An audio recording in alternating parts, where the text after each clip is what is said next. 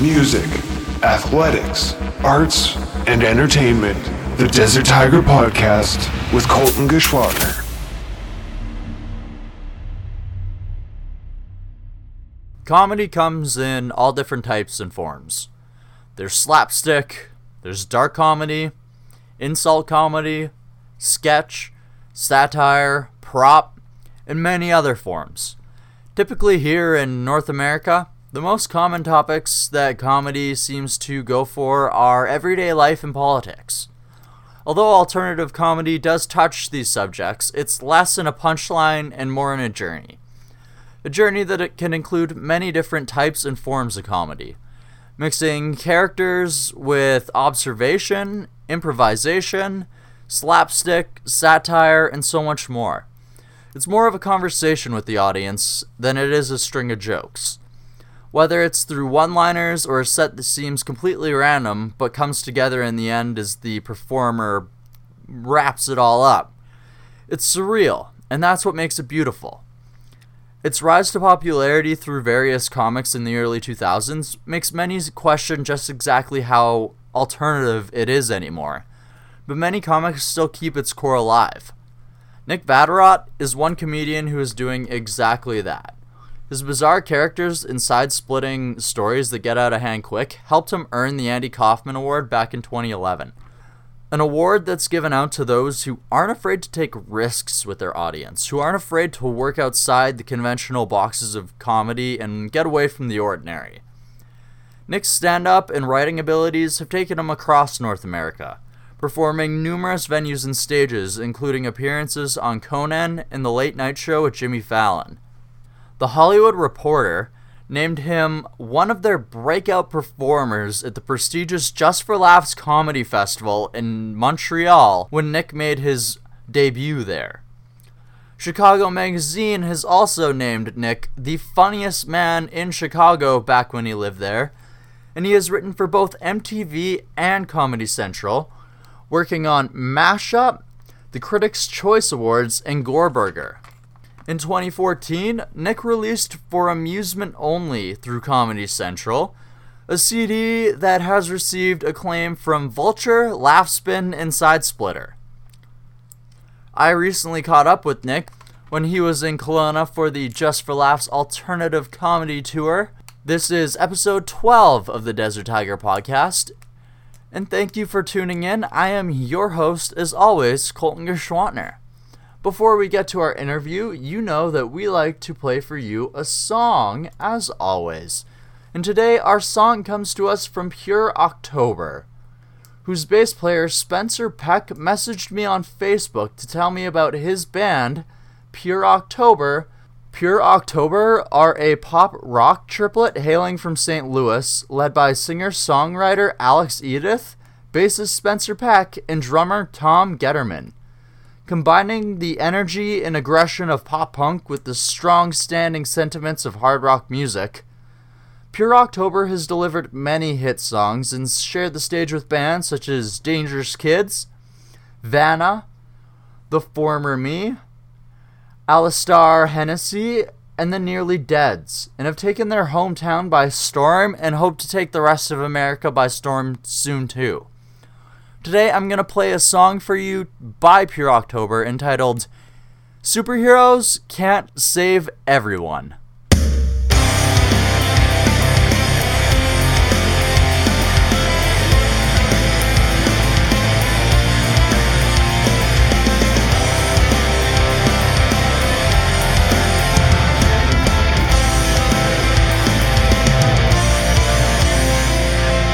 I was a kid who dreamed of flying away, stopping bullets and saving Lois Lane. Who would have known that she wouldn't want to be saved? Now I don't know what I'm supposed to do. I never wanted this, I only wanted you. When you call it quits, I sure hope you never see it through. You dumb attempt to suicide, a mix of selfish lies and kryptonite. Now I'm wondering if it's worth the fight. Well, I guess I'll save the world minus one tonight. And I'll fly to your rescue, but you'll say that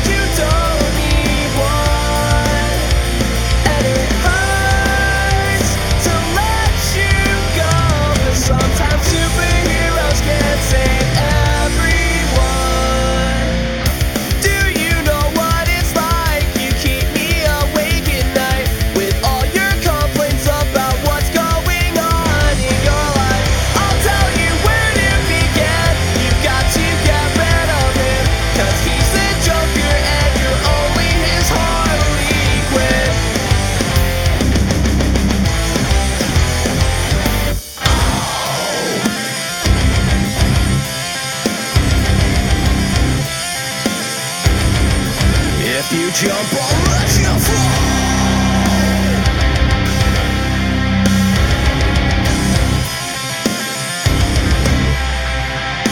And I'll fly to your rescue, but you'll say that you don't need one. And it hurts to let you go, but sometimes superheroes can't save everyone.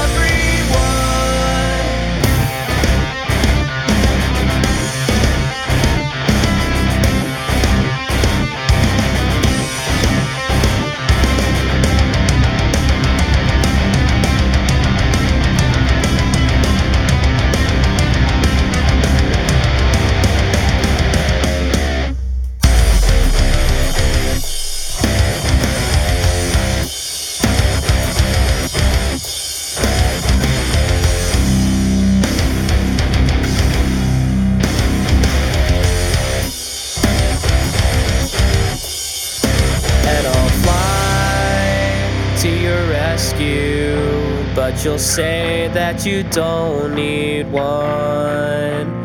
And it hurts to let you go, but sometimes superheroes can't save everyone.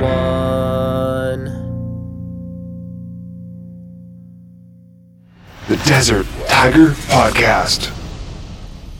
And boom. Alright, we are here with funny guy, comedian Nick Vatterott. How's it going? I'm in Kelowna, man. It can't go any better. Well, that's fantastic. I know, right? Mountains are gorgeous. Look at this The view. I gotta say, most of the tour, the view out the window has been just of an alley or something. Yeah, definitely don't really have much for landscape outside of the city for sure. It's pretty. Yeah, it's pretty. These mountains out here. It's amazing. This is definitely the most beautiful city on the tour so far. All right, so have you been out to BC before? Like, if this is your first time in Kelowna, have you ever been in Vancouver to perform, or? Vancouver, yeah. First time I was on a cruise ship actually, and we stopped in Vancouver as part of the. Really? As part of the. I didn't really perform there. I don't know if I've actually performed in BC. I've been to Vancouver a bunch of times. Okay. No, that's right. I did open up for TJ at some big theater, the Vogue Theater, maybe, or something like that. Definitely. Yeah, right next. Vogue. Is it right next to some weird pinball place? I'm pretty sure it is. Yeah. So we did that. That was pretty fun. That's awesome. That's a great city too. And love it. We're going to Victoria, which I have never been to Victoria. I hear it's beautiful. The island is amazing. Yeah. Yes, definitely. I'm actually going to be in Vancouver itself on this weekend. I wish I could go to the island, but I won't have time. Yeah. Mm-hmm. There's Sasquatch out there, right? Oh, I'm pretty sure there is. Want to Find them one day. Some Bigfoot and just get some get some oysters and maybe some of that BC green, you know? Which that's what I love out here so far. Like, you know, I'm keeping very close eye on the marijuana. July 2018, that seems to be when it's like going legal. Yeah. And it's funny because like throughout the country, it's still sort of vague. Like I remember in Toronto, I was just like, so is it legal here? And just the whole audience was like, yeah, no, I don't know. What do you say? You know, like it's sort of vague. It's like legal, but it's not like like there's stores where you can smoke, but you can't buy it anywhere. Yeah, exactly right. Like there's lounges in Vancouver where you can go and smoke a hookah, but you can't buy it and walk out with it. So weird, man. I remember, you know how dabs are a big thing right now? We did dabs. We did so I'm in a group, Heavyweight, with TJ Miller, Brady Novak, Mark Rotterman, and we've been together for like 12, I don't know, some odd years. Too long. I'm aging myself if I say that. But we've been together for a long time, and we did the Just for Laughs Toronto Festival years ago. We had to perform at the Rivoli, you know, the Kids in the Hall, that big theater there.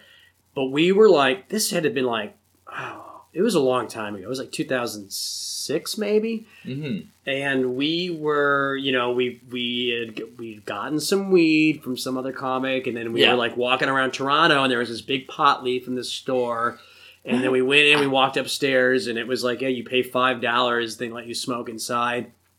And this guy, he had, which I guess I would find out years later was dabs. Yeah. But I was just like, what is this blowtorch liquid thing he's doing? And he was like, do you want to try it? And I was like, sure. And I can't remember who did it first, if it was like Brady who did it first. But Brady was like, he got so high, he like sat down. He's like, I've never been this high in my life. Yeah. He's like, I feel crazy. I don't know what's happening. And so then each of us were like, well, I got to do it. And I just remember we were so tore up. At one point, I remember like we were all looking at each other. I was so high, I looked at him and I go, I know that I know these guys, but I don't know how I know them, or I don't know where we are, how we got here. I knew I had a show that night, but I couldn't tell you one sketch that was going to be in our show. And at one point, Brady leans forward and he goes, all right, let's just say that we can all just safely assume that we're not going to be able to do the show tonight. And we all just like kind of nodded our head yes, and like, yeah, man, it was like, I think I threw up in the bathroom. Oh, it was man. bad. And then by the time the show rolled around that night, I was just regular high. But that was like, and then I didn't know for years, I didn't know what we did. And then dabs became a big thing. And I was like, God, we did dabs. Like Toronto was doing it before anybody, Oh, right. I remember we had them like in Regina like once a while beforehand, and like me and one of my friends were at our buddy's house, and you gotta try this out. So like I take my first one and I'm like, holy crap. Like my buddy takes his, and for the next 20 minutes he doesn't say a single thing. and it's just like, man, I can't talk, I need water, and then we need to go. It's like, I can't handle it. It's so bad. It's not even fun. I can't handle it. Have you done them since then?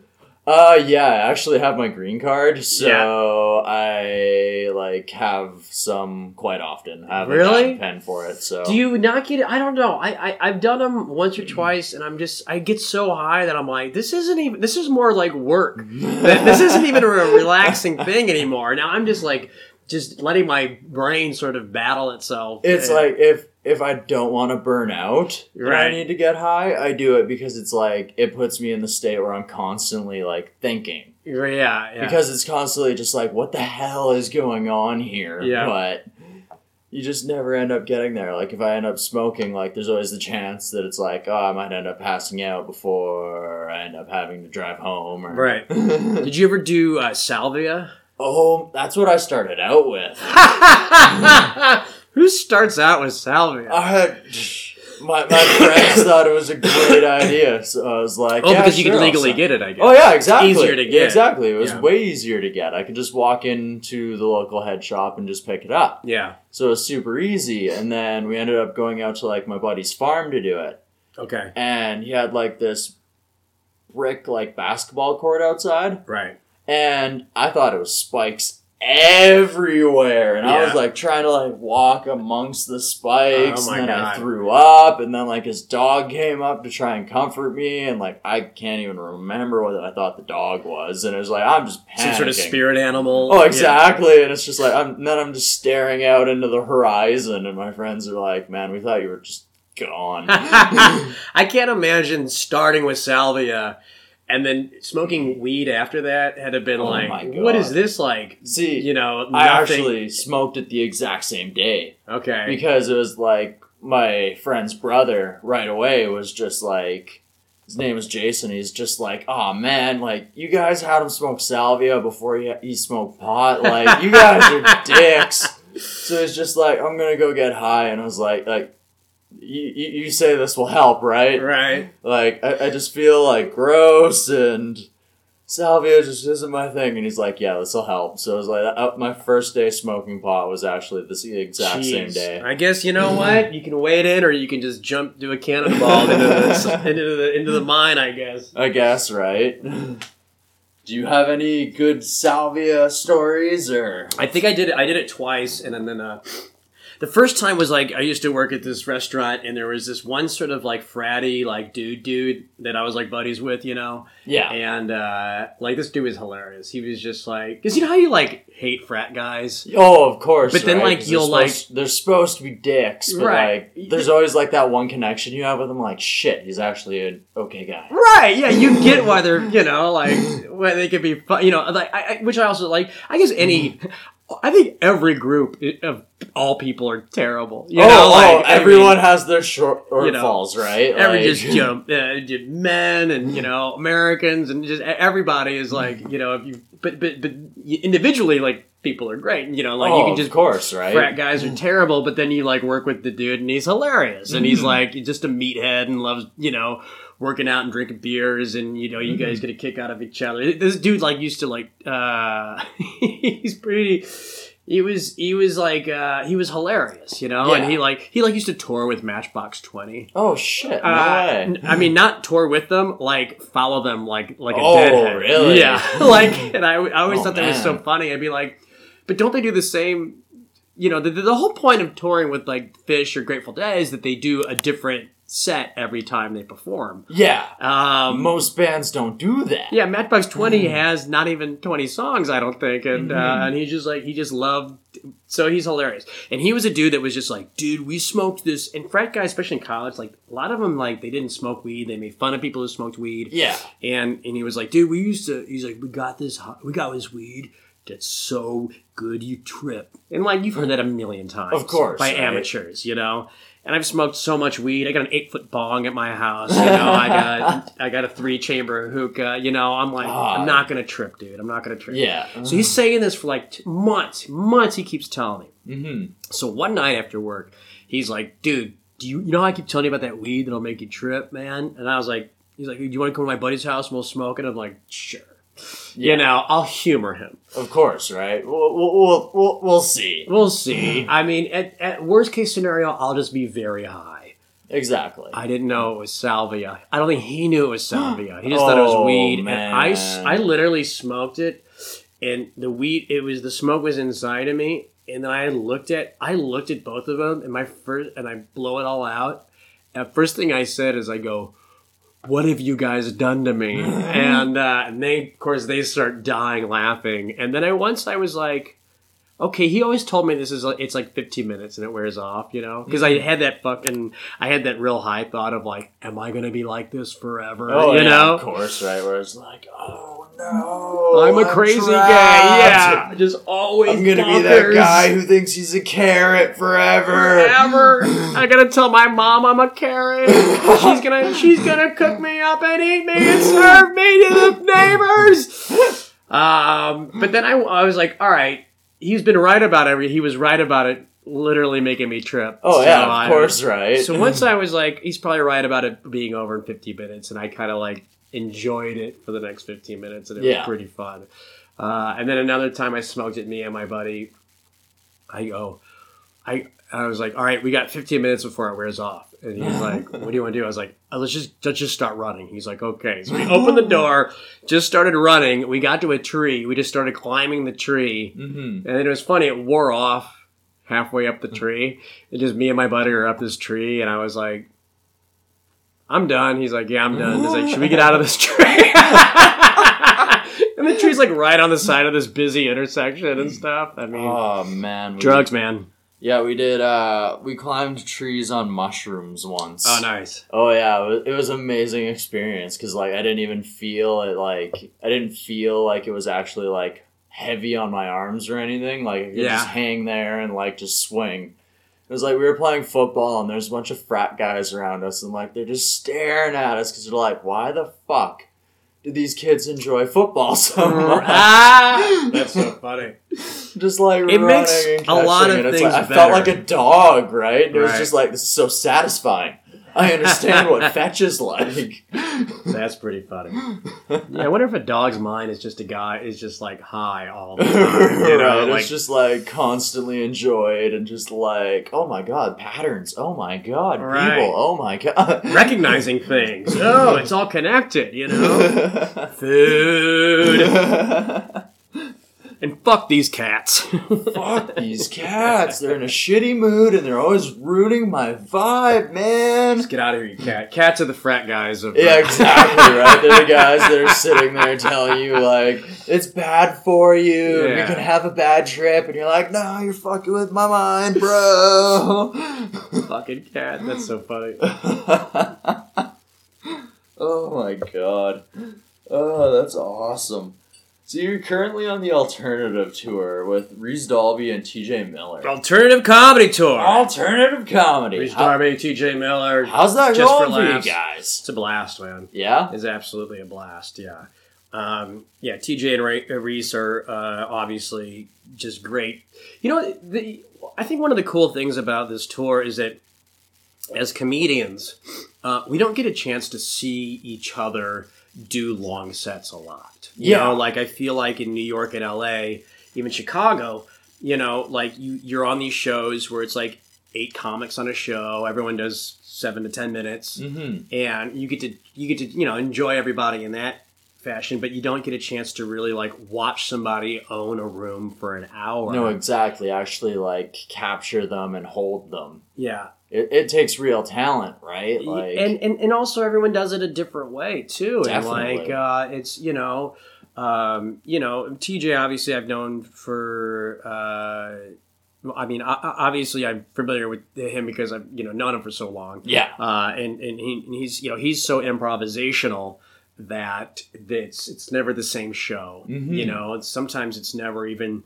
It goes everything from certain stories and bits have nuances in them to every night to there's just whole chunks that are improvised based on something that happened to that day. Yeah. And that mixed in with his sort of a lot of pre-planned absurdity bits. He's doing this mime thing right now. It's really fun.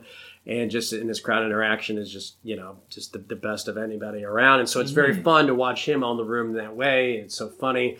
And then Rhys is just like an amazing performer. I mean, he's just like, to be able to tour with somebody who's just so good, so funny, and just like, he's just a very, he's very physical. He's got these stories with all these amazing characters and bouncing around, just utilizes the entire stage. And so I feel like both of those guys own their, sort of chunk in a different way. And it's very fun and inspiring to watch these guys like do that, and I'm, and like it's the alternative comedy tour, and like, I think TJ is very, he's so interactive that it's sort of like I've seen how that sort of helps him connect with the audience to sort of make the more alternative bits sort of resonate with everybody. And Rhys is just I saw him at the Comedy Store like a week before, we were going on tour together. Yeah. And, I was telling him, which, I was trying to compliment him in the way that like, I think it's so interesting that he's like, the Comedy Store is a very clubby room. Yeah. I feel like alternative comedy doesn't always work in those rooms. And he's just funny, so he's just able, like, the room doesn't matter to him. It doesn't matter if it's a clubby room or an alt room. He's, he just does his thing and crushes, and that's inspiring too, to see like, somebody sort of like just kind of stick to their guns and make it work everywhere, Yeah, so the tour's been all that. I mean, and then also like seeing all these cities and going all these Canadian cities I've never been to is a lot of fun too, Get to do Winnipeg, where like the Charlie Chaplin got to perform in that theater. Yeah, the Burton Cummings Theater. Yeah, no doubt. That's amazing, right? Yeah, and these venues are just huge, So that's pretty cool. Yeah, definitely. Getting to perform in front of a bigger audience, especially for a longer period of time, is way different than that much more crowded lineup where you're just like, you get to experience everybody, but once again, like you said, like you kind of get robbed of the full experience of everybody. Right, yeah. It's just logistically impossible unless, even in New York, no one's even doing really, in New York and in LA, I don't know where anybody in LA is. I guess maybe the Improv,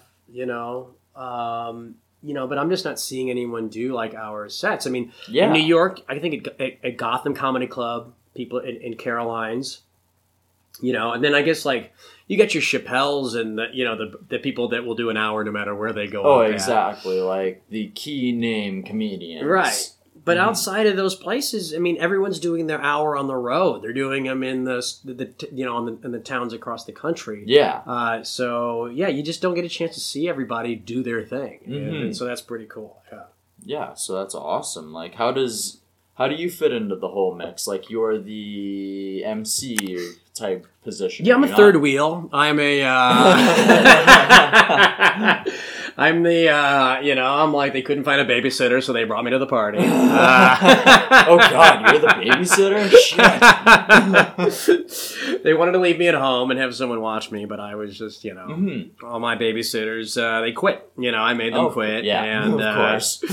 no, I mean, it's, I'm not used, it's interesting, as you sort of come up, it's interesting, when you're a comic, you need to figure out open mic rooms. And open mic rooms are just making other comics laugh. Yeah. So the second you do that, now you have to get into clubs, which those aren't comic audiences. So you have to make sure your sensibility that you learned making other comics laugh. Yeah. Now you got to make it you have to.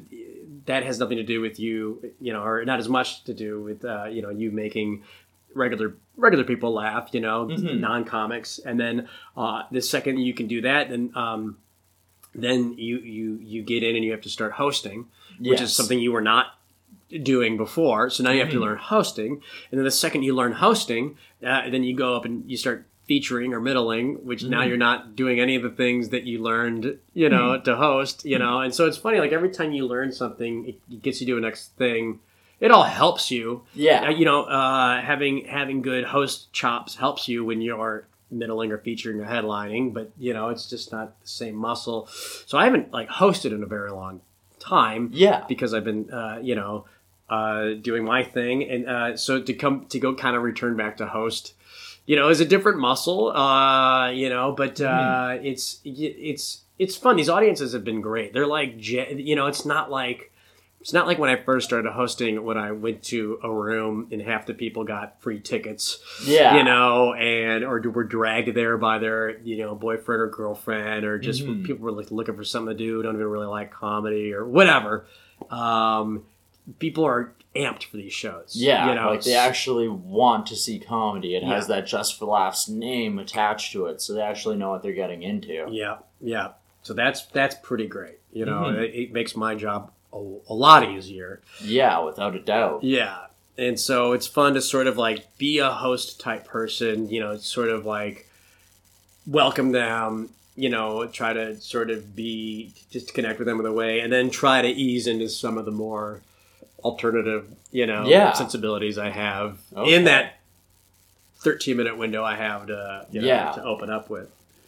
Is your window a little, spread out? Are you in between both of the guys? Yeah, I do about, about 13-ish at the top, and then I do another 5 in between Reese and TJ. Okay. So 18 minutes altogether isn't bad at all. Yeah, it's fun, and I've been, mixing it up on the tour, because I feel I just kind of it keeps it interesting for me. Definitely. And, and some rooms are different than others, right? Yeah. I do feel like I go to one place and I kind of feel, there's also been a couple sets where I went out there with one plan and then it just went, I wound up doing a completely different act than I intended on, just on the energy of the moment and that audience and that show. And, and I mean, it's I'm doing less time, so I feel like, why not spread, instead of, I'm not doing an hour every night, but I guess I'm doing an hour over the course of 5 or 6 shows. So I kind of gives you a lot of room. Do the hour over the course of 5 or 6 days. But I'm so gracious to, be part of this awesome tour. And, definitely. It's a stacked lineup. Yeah, it's pretty fun. That's awesome. It's good to be a part of. So you kind of talked about building up in comedy and all that. So where are you from and how did you get your start inside of comedy? When did you decide this was something you could possibly be a part of? I think definitely, as the kid who all his friends were like, you should do comedy growing up and everything. Which is always funny when you bomb and then someone's like, you shouldn't do this. And you're like, this was never my idea. Like, I'm only doing this because everyone told me to, and now you're telling me not to do. Those early days are fun and confusing when you're eating shit and you're like, I thought it'd be fun, but I was really the encouragement of everybody. Yeah. To say to try this. And then I think I was in the University of Missouri, and there was I was doing a couple things. I wrote this humor column for the newspaper called My Humble Opinion. It got pretty good. It was received very well. And people on campus like really liked it and very supportive of it. And so that was like my first encouraging thing in comedy that I could write. I could try to be funny in this thing and people would be like, yeah, it's funny, Yeah. I was like, okay, so it's not just my buddies that think I'm funny. I can be funny to people that don't even know me. So that's like the very first thing. And so then there was this improv group, Comedy Wars. My roommate was like, hey, do you want to do this comedy group? And I was like, this improv group, and I did that and became friends with these guys that I'm still friends with to this day. You know, some of my closest friends, and that was a lot of fun. And then the local comedy club had a contest, and and one of the guys in the improv group signed us all up, and we all did stand up for the first time there. Oh, really? And then I just started eating shit in school. I was failing at all my classes. I was doing terribly, but the only things I wasn't doing bad at that I was excited about doing were the newspaper article, the improv every week, and then when these stand-up contests would come around. And so Second City theater came through came from Chicago through Columbia, Missouri, and I was like, these guys are they're touring, doing the same thing we're doing every week. That's a job? No way. So I was like, I want to move to Chicago because I bet you could do stand-up there. And so then I moved to Chicago, and that's where I started doing sketch and improv and stand-up, and met TJ and all these other comics, Brady and Mark and Heavyweight, my sketch group, and all these, and just kept doing it and doing it and doing as much as I could get my hands on. And then, was there for like 7 years, and then eventually I was always curious on what was going on stand-up wise in New York, so I eventually went to New York. Well, it's the Big Apple, right? It's where dreams either thrive or die. It's where stand-up started. And, exactly. And it's the biggest stand, so I had to go up there and see what was happening, and I went, So how was the New York experience for you once you got there? Like, what were your expectations going in, and how did it receive you? I think it's fine. I always think New York is like the best and worst city in the world. Yeah. I really do. And I think I have, I met a lot of great friends up there. I met a lot of amazing comedians up there, and a lot of great places to perform there. And I think I think New York definitely made me a way better comic. Okay. I think Chicago is really great for feeding the creative aspect of performing, definitely. Trying things out, doing different things. And then New York, I don't know, but I don't know. I also have I don't know. I think I also thought things were happening up there that I got up there that weren't really happening. Yeah. I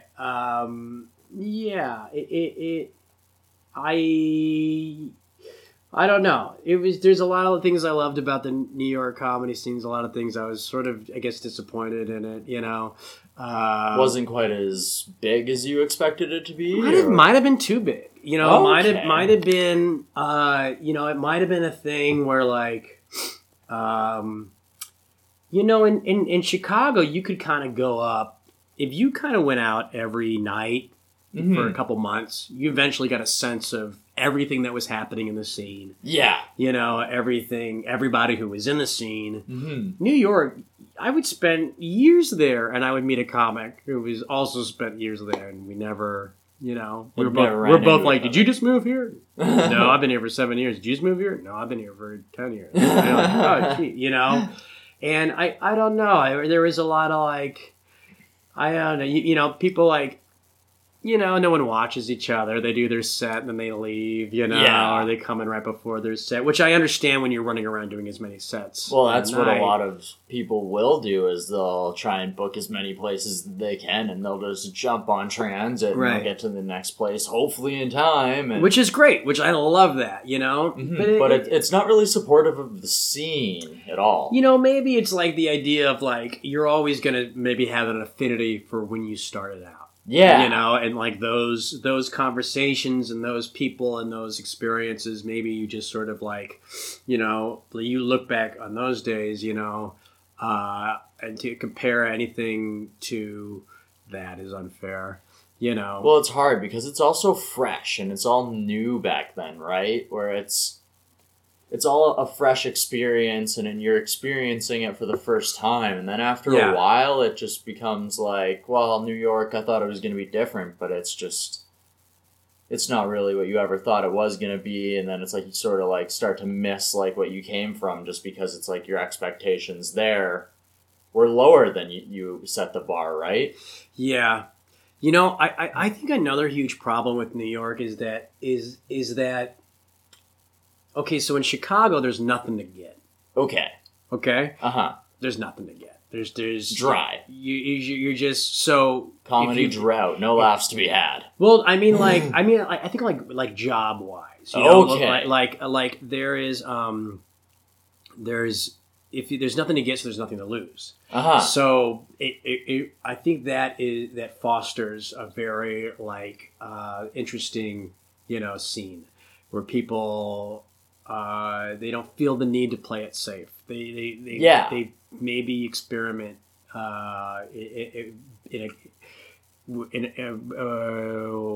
because there's nothing. Who cares if I crush or I bomb? Yeah, I'm still working at TGI Fridays tomorrow. There's still no agents or managers or you know. There's no industry in the audience.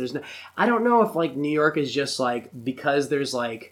Things to get, people are just sort of like, oh, well, so-and-so got this, and so there's animosity towards each other, a little more cutthroat, and a little less supportive. It's like, it's not as supportive, it's like, by the way, it's still very supportive. There's still like amazing circles of people. There's still amazing people. New York is huge, and there's got to be a ton of great comics there, right? It feels weird when it gets, there's some of these guys there that I just thought were like, amazing, you know, girls there, just people that did just amazing stuff, and like I felt the scene didn't really celebrate them as much. Yeah, because it was more of a jealousy than I don't know. Like there's, you know, God, I don't even want to say names because I want to feel like I don't want that person to hear this and be like, you didn't think it worked out for me, you know. But I mean it in a way of like.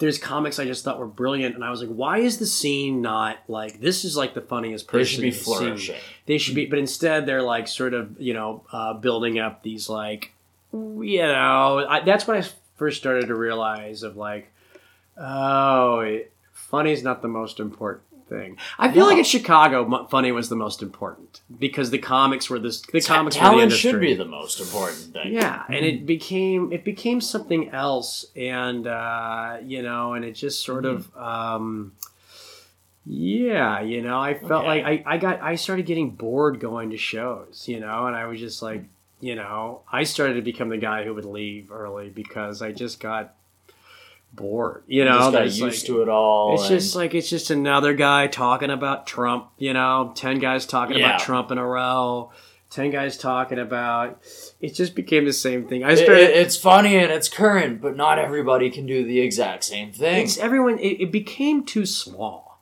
It became exactly what you're saying. You boxed yourself in. It was too similar. I just saw, I would see the same comic go up over and over and over. Now, granted, you know, wildly generally, there were so many amazing, unique, great comedians, or even comedians that were doing things that everybody else was doing it. They were just doing it the best of everybody, and they were hilarious, you know.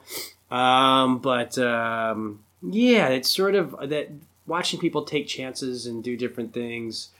It felt watered down. Mm-hmm. But I also like it's also there's so much more of it. Mm-hmm. You know, like there's just so much. I don't know. I think I thought in New York there would be this crazy alternative scene up there. Yeah. You know, we're talking about alternative comedy where people were just doing just bizarre and crazy things. And I always felt like the people doing like the most bizarre stuff were sort of shooed aside and were outcasts and not really celebrated. And then like the people that were like... Well, the people who are willing to push the bar are seen as off because a lot of people don't like change because it's threatening to them and they don't want to adapt with the times, which... Yeah. It's like, maybe that's against them, maybe it's not. But if you're unwilling to accept that that's part of comedy, that's against you. Yeah. I mean, Sam Kinison, who, you know, was alternative in a very not traditionally alternative way. Yeah. You know, but I think he's quoted as saying, you know, stand-up as an art form dies if you don't constantly try to expand it. Without a doubt. And so, you know, see like, you know, like, I don't know. Yeah. To see people sort of like, you know, the Manhattan, I have a joke about like Manhattan comedy is like, what's the most un-PC thing I can say? Yeah. And Brooklyn is, what's the most PC thing I can say? And LA's, I'm a famous surfer. You know, like it's just like I would go to Manhattan shows and it would just be like, you know, just come, pussy, come, pussy, come, fuck this guy, this guy, all this stuff. That being said, you know, and then I would go to Brooklyn and it was all like gender, race, gender, prejudice, race, social commentary, Trump. And it just became the same thing after a while. Don't get me wrong. There was people doing pussy, come, fucking shit that I was losing. I was laughing so hard I was crying. Yeah. That are amazing at it. There was people I was seeing in Brooklyn that are doing social commentary, you know, race, prejudice, all this social stuff that I was in tears laughing at. But when everyone's doing it, it's just sort of like... who stands out if everybody's doing the exact same thing? If everyone made jokes about 18-wheeler trucks, it would just get, you know... And I also felt it became more... also, I think you start to dance into a dangerous place, which is it becomes less about funny, but more about what's the most offensive thing I can say. How can you push the issue? Yeah, and it's like, so Manhattan's like less about funny, more what's the most offensive thing I can say. Brooklyn it's less about funny, what's the most like socially conscious thing I can say.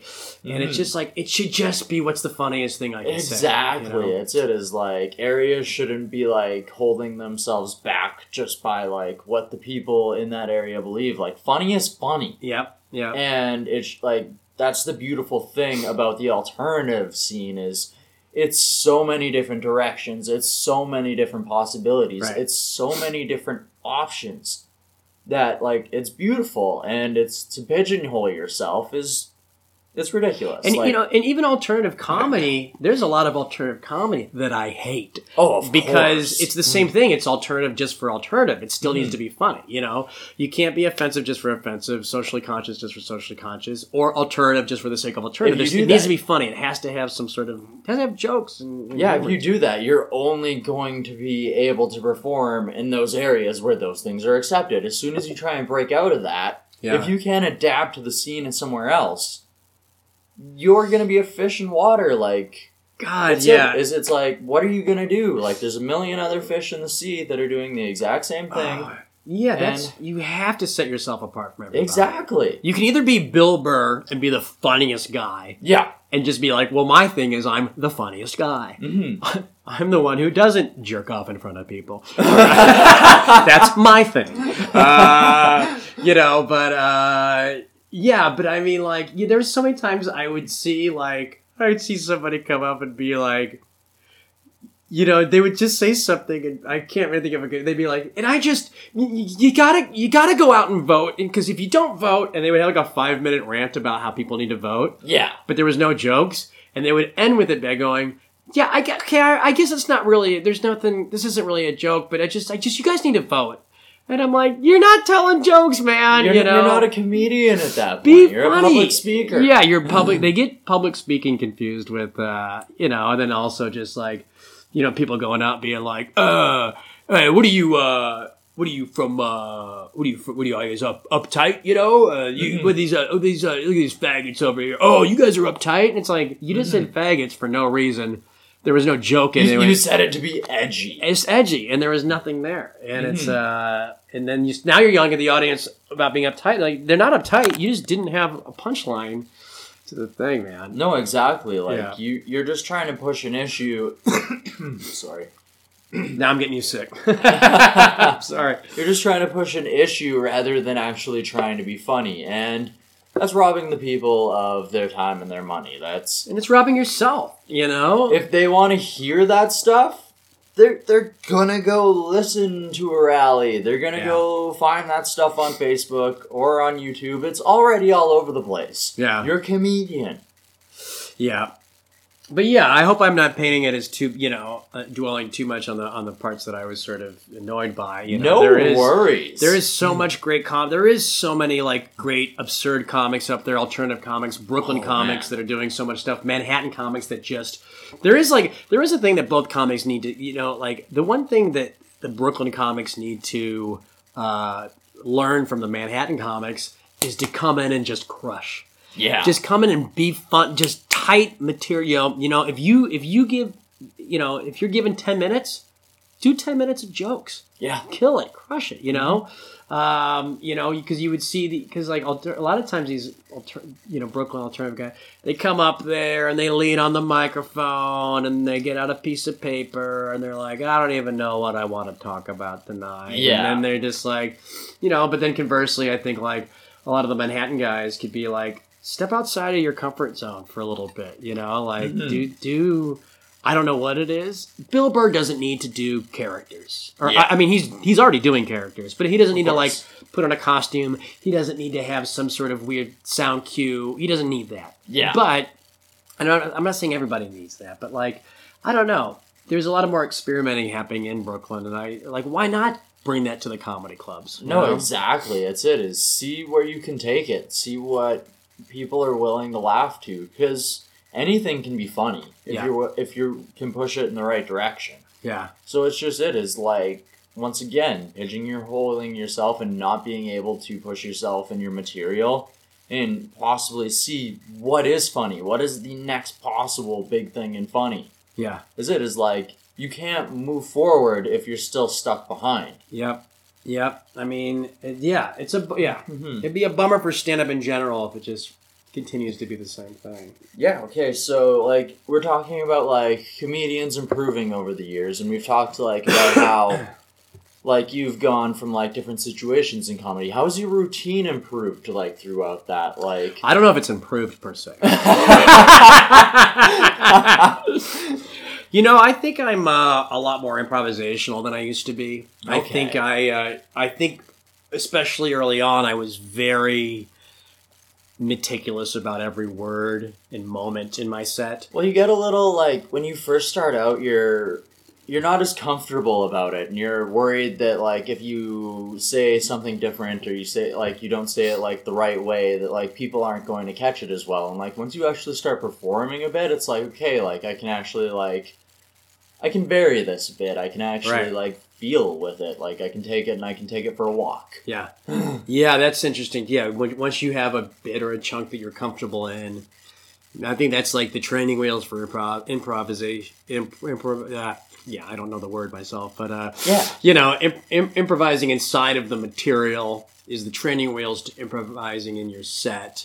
You tell a joke so many times, you start to riff a tag here or an act out there or add in a thing, and then you get comfortable with that, and then you have these like thoughts on stage that you start getting more confident with exploring and knowing when to pull the parachute on a riff, or know when to heighten it and kind of keep going and exploring and see how far you can kind of take know when it. you have the crowd and know when you're losing them, because that's one actual like it's a real big thing where it's like knowing how to like what your crowd wants and how to capture them.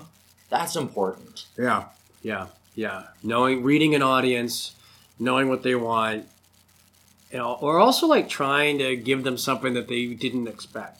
You know? Yeah, definitely, right? Like, if you can surprise them and catch them off guard, Yeah. like, that's almost when you make them laugh the most, because it's just... Because they weren't expecting it. They didn't think you were going to go there, like... I think that's more memorable, too, when people laugh in a way they haven't laughed before. Exactly, right? Like, Yeah. you actually remember that, where it's just like... Because you've heard so many jokes about the same thing, where it's like, 3 people walk into a bar, blah, blah, blah, like... all this other stuff, and where it's like, if it's something that, like, hits you in that different way, it sticks with you. Oh, yeah. Yeah. I mean, that's why Andy Kaufman was, like, made such an impression on me, because I was like, I didn't know you could be like that. Yeah, You right? know? Like, he was just so willing to go out there, and he pushed the issues. He wasn't willing to take things out there, and then, like, you completely bring it back. Yeah. At the exact same time, like... Yeah, that Mickey Mouse thing he did. People are like, this is hilarious. Yeah. You know? Something I never would have thought of. There are those jokes where you're like, oh, I'm laughing because I thought something like this. But then there's like, this is...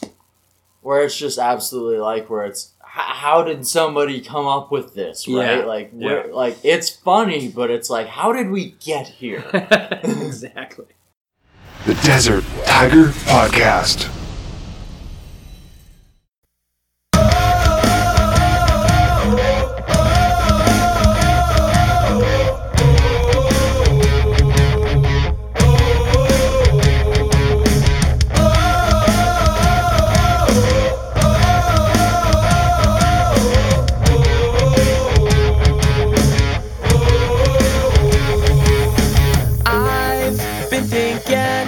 I've been thinking a lot about you, and I can't get you off my mind. And it's like you live there, and the rent is way past due, but I think I'll let it go this time. Because to me you're something special. Yeah, you're something special to me.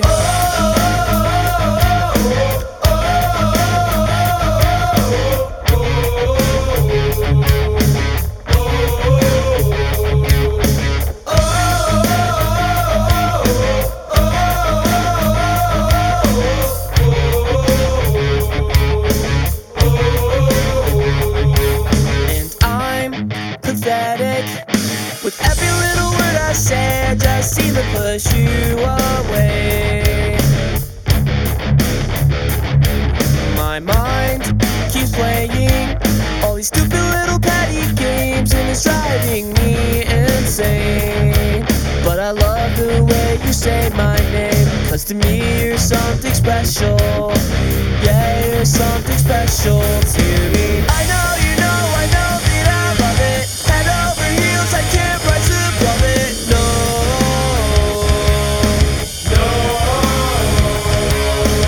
You know that you love it. Heart tied in knots, I don't want this feeling to go. Because to me you're something special. Yeah, you're something special to me.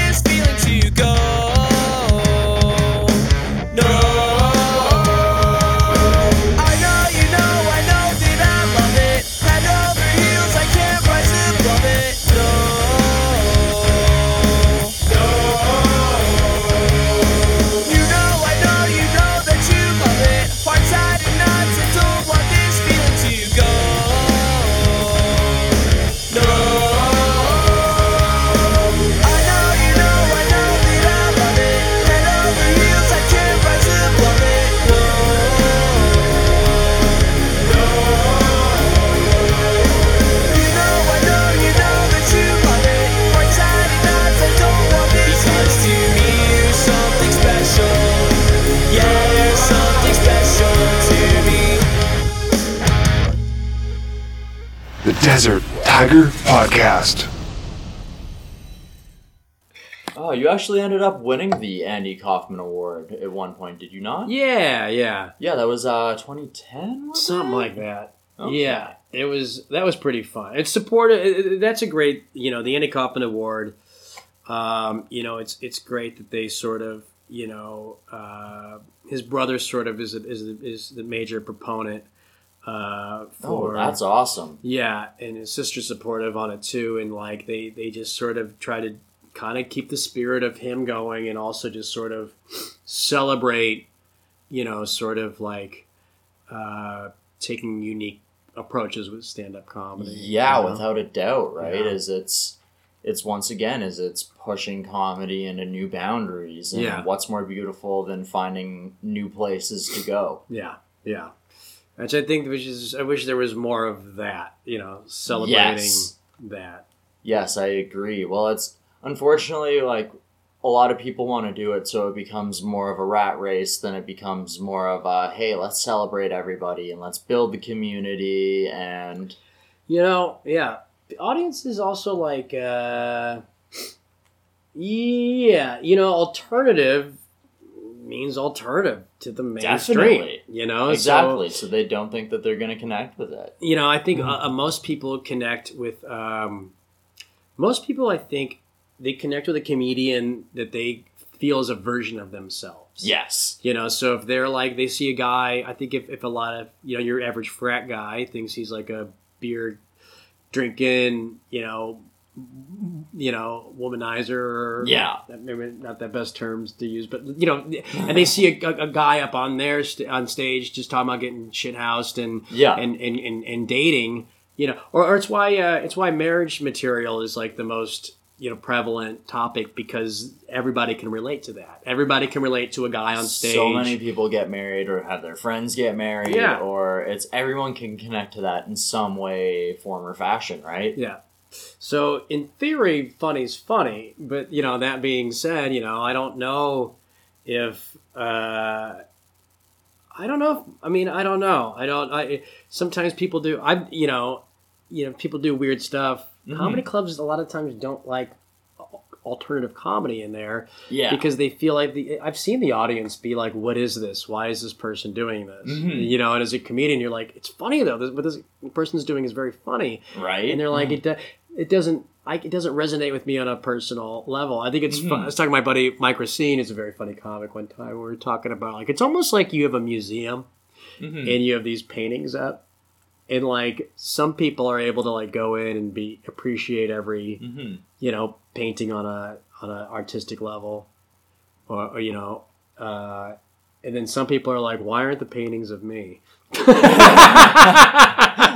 It's very true. And if the paintings aren't of them, they're like, yeah, I don't care about it. I don't care. Like, oh, nice. It's of mountains. I'm a farmer. I don't care about that. Like, because I would talk to the other people in the Andy Kaufman Awards, and they would be like, yeah, funny should be funny, but I have a hard time making my set work in all these, different, places. That being said, you got a lot of like killer club comics have a hard time making their act work in an alternative room. Yeah. Because the alternative room has the expectation of like, I thought this was going to be a little more unique. And I thought it was going to be a little more out there, right? Yeah. Because we're going to explore a little bit more. We're going to adventure here. Yeah, yeah. It's interesting. It definitely is. Okay, so... You've performed on tons of stages over the years, tons of traveling. Oh, yeah. Many places. Do you have any stages that, like, really, like, you feel just, like, made it for you, or just, like, a crowd that was, like, really special, or, like, any memories from the road that...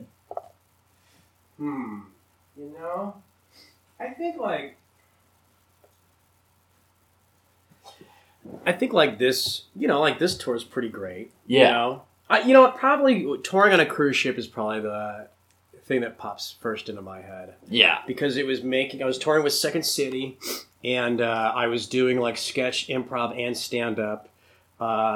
3 shows a night, every other night, and it felt like show business. It felt like costume changes and running around and and running lines and writing stuff. Because if we were in Egypt that day, and then we could write a sketch about the experience at the pyramids that night that would resonate with everybody in the audience. Yeah, definitely just connect it with them. Yeah, and so that was pretty awesome, and also trying to make your act work on a global level. You can't reference, specific, American-centric references or something because people that are there, from whatever, English-speaking countries or non-English-speaking countries, English-speaking countries not getting the reference. You also have to, have something in there for the non-English-speaking people to sort of still have an entertainment value. We had a lot of mime stuff and sort of just stuff that people were it was still funny, on a different level. So that was pretty cool and awesome, Definitely. Were you just on one cruise ship or? I did one cruise ship for 3 months in Mexico and then 1 month in Alaska. That was cool. But the real cool one was going all over Europe. Really? We were in England, and we went from England to Spain to France to Egypt, Morocco to Greece to Italy, and all these places in between, and all these amazing cities and stuff. So that was we did it 4 months at a time. Oh wow! I did 2 separate 4-month contracts. Okay. So that was pretty awesome. Yeah. Oh wow! And it was cool because a cruise ship comedy has sort of a bad reputation, but we were working for Second City. Yeah. So Second City, we're doing old Steve Carell sketches and Mike Myers and Tina Fey sketches and stuff. And and then to sort of do that. Plus, we would do talk shows, and I would be the stand-up comedian guest on the talk show, and that was pretty cool to do all that stuff. That's pretty awesome. Yeah. So, did you guys perform multiple times a day, or did you only perform one time a day, while you're on the on the sea, or how does that work? We did we mostly performed on call them sea days. Yeah.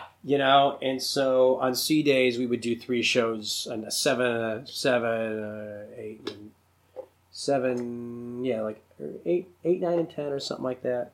And each show was different. One was a sketch show, one was a talk show. Then we play match game or something weird like that. But those were pretty. They were pretty great. They were pretty fun, and it was just. And we also got to I also got away with a lot of weird alternative stuff because what was very interesting was that I got away with stuff day 5 of the cruise that I probably couldn't have gotten away with day 1. So I would be I would do by day 5, people who like the show keep coming back, and we would do a different show every time we performed. So they came back because there was something new to see. It actually varies, right? Yeah, and so it kind of was cool because by the time day 5, we did this thing called a German cabaret where we brought these red lights down, and the host came out and he was in the German cabaret in this certain time period, people would do very weird out there stuff. So I did my monster character, which is just a guy doing, hey, how you doing tonight? Yeah, man. He's just a monster doing stand up. Yeah. Which people were by day 5, they like you. So they're now willing to let you kind of see you have fun. They're a lot warmed up to it, yeah, right? Yeah. So they're willing to go on that adventure with you. Whereas opposed to if it was day 1, they'd be get the monster comedian. I want my money back. What is this guy doing? How did he even get on this boat? Is he a stowaway? Do you work here? Are you sure you're not the dish boy? It's also funny by day 5. By day 5, they'll let you get away with stuff. By day 10, they're starting to complain to you about the towels being dirty and stuff. Yeah. We never got our bread with our salad. I was all right, I guess the magic of me is lost.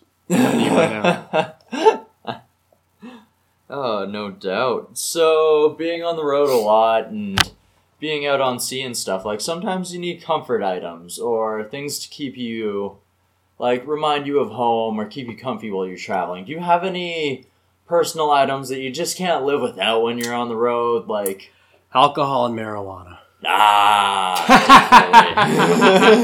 No, I don't know. I like to play pinball a lot. You know, Okay. that's like a fun thing to do. I have a little app on my phone that tells me where pinball machines are in the area. That exists? Yeah. What? It's pretty great. And then it's cool because, like, sometimes you're like, all right, well, I guess let's go to a bar. It's all there really is to do in life, it seems. You know, but so it's like, well, what bar do we go to? Oh, this bar is pinball machines. So, you know, it helps us kind of pick a place to go to, and like, it's kind of, and TJ's a big pinball guy too, so it's pretty fun to like find a place and play some pins, you know, in some city, and you know, we definitely like. Oh, what did we do? Oh, we went axe throwing in What? Really? Calgary. Nice. Yeah, battle axe, BATL. That was so much fun. Just throwing axes at these targets in this giant warehouse. That sounds really fun. I guess they have like leagues there and stuff, you know. What? Yeah, so that was. I think finding like that's not really a home comfort, but I mean, finding things like that on the road. I'm actually more interested in doing something I can never do at home. Okay, that's getting a new experience. Yeah, but if I am going to do something familiar, like finding pinball machines is sort of my teddy bear. You know? That's always awesome. Okay, so you kind of have some work behind and on screen as well. Do you want to kind of go into that? Like, you're just like, the No Outlet show is something that you've been working on. Oh, yeah. Well, you know, I was sort of, I really wanted to do a sketch show. And, you know, I was just sort of like, you know, one of your jobs as a comedian is you write these packets all these times, these writing packets, and you submit them to Saturday Night Live and The Daily Show and, you know, Seth Meyers, all these talk shows, and you wind up just accumulating a lot of material, you know. And also, I've been with the sketch group for, you know, with Heavyweight so many years, and I was just like, fuck it, I just want to make a sketch show. Yeah. And I'm tired of waiting for somebody to like pull the trigger on me. I'll just make it myself. So I wound up just making like No Outlet, which was just like all these, some of my more favorite sketches that I had written over the years, and just kind of wanted to have this weird stream of consciousness, connective tissue that I like to have in some of the stuff I do. Yeah. And it was a great, it was a lot of fun to do. I'm really happy with how it turned out. And, you know, it's just sort of like this piece of comedy art that's out there. I don't even know what to call it, if it's like a pilot or a film or what it is, but it's just out there to enjoy. And but it was very fun, like writing it and sort of working with like this guy Chris Piazza directed it, and Michael Cargill and Sean Rubin helped produce it, and sort of just that whole experience of like, I mean, I started with just talking to Chris about it. And I talked to my buddy Sean about maybe bringing him in to help me with certain aspects of it. Yeah. And next thing you know, I had like a 17-person crew. Holy. I remember my roommate came up and looked at all the people in our living room. He's like, "What have you done?" You know? But everybody was essential to making it as good as it was, and it just sort of building of like, what we want this to be good, or what's the best way to do that, and it was a passion project, and a lot of people gave they're like these great efforts to make this thing. So it was very interesting on so many levels, like the production aspect of it, the writing aspect of it, you know, being sort of like, you know, overseeing all of the lighting and sound, and, you know, bringing a makeup girl in to do the oldest man in the world bit, and, you know, and like, and bringing like, you know, we have this, we had a special effect guy, you know, that I never met. It was Chris's buddy, but, you know, like communicating, you know, all the ideas to him and seeing the brilliance that he brought to these certain things of it. It was really cool from that, you know, aspect of it, you know. And I've done like, you know, I did production on Mashup for Comedy Central, which is a show that TJ and I did, where TJ hosted. And, you know, I sort of was a producer on it, which was sort of,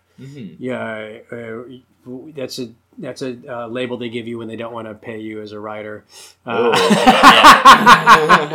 that was like you start wearing a lot of hats once that label's thrown your way, and being like, taking care of everything from figuring out like how to juggle, people's schedules to, figuring, making wardrobe happy because they're trying to figure out who's being cast in this certain sketch because they're going to have to figure out a costume that fits because there's still, and then, or where this guy coming into town is going to stay, but then also figuring out like, an extra joke right here, a bit right there, how to make this thing funnier right here. Yeah. Even in the post-production, like sitting with the editing guys and seeing their brilliance of how they're editing together and sort of bouncing some things off of them of like, a version of how it could flow and them sort of like building on top of that to making it, as great as possible.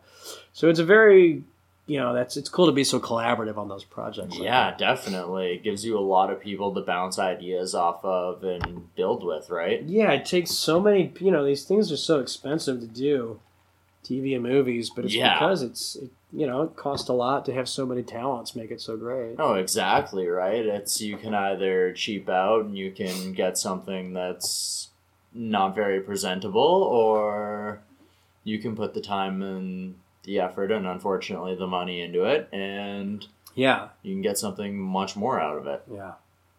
Yeah, it's very interesting learning and appreciating all the aspects of it. Yeah, definitely, without a doubt. Is there any other like writing you've done for like TV or behind stage? Trying to think. I don't know, man. I don't know.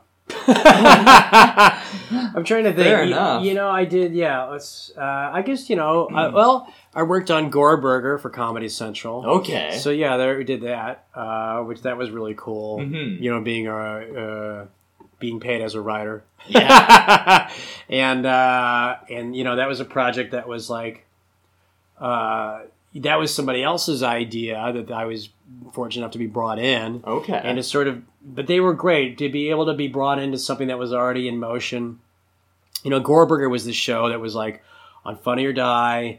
And then it was on, HBO bought the pilot, but then it didn't work for them. And then Comedy Central picked it up, and they wound up buying like 8 episodes or whatever. Okay. And then being brought in at the Comedy Central part of the whole deal, and sort of like, pitching episode ideas and arcs and segments and stuff like that. And then to be like receptive to this new guy coming in was really cool. That's awesome. And and then we had so many great guests on that show, and like pitching ideas of like, what's a fun game to play with Larry King, or like, I think we had one of like, because watch Gore Burger. I think it's a really funny show, and it's like, it's this giant monster from outer space, this like Jim Henson type Muppet, that's interviewing then he takes over a Japanese talk show.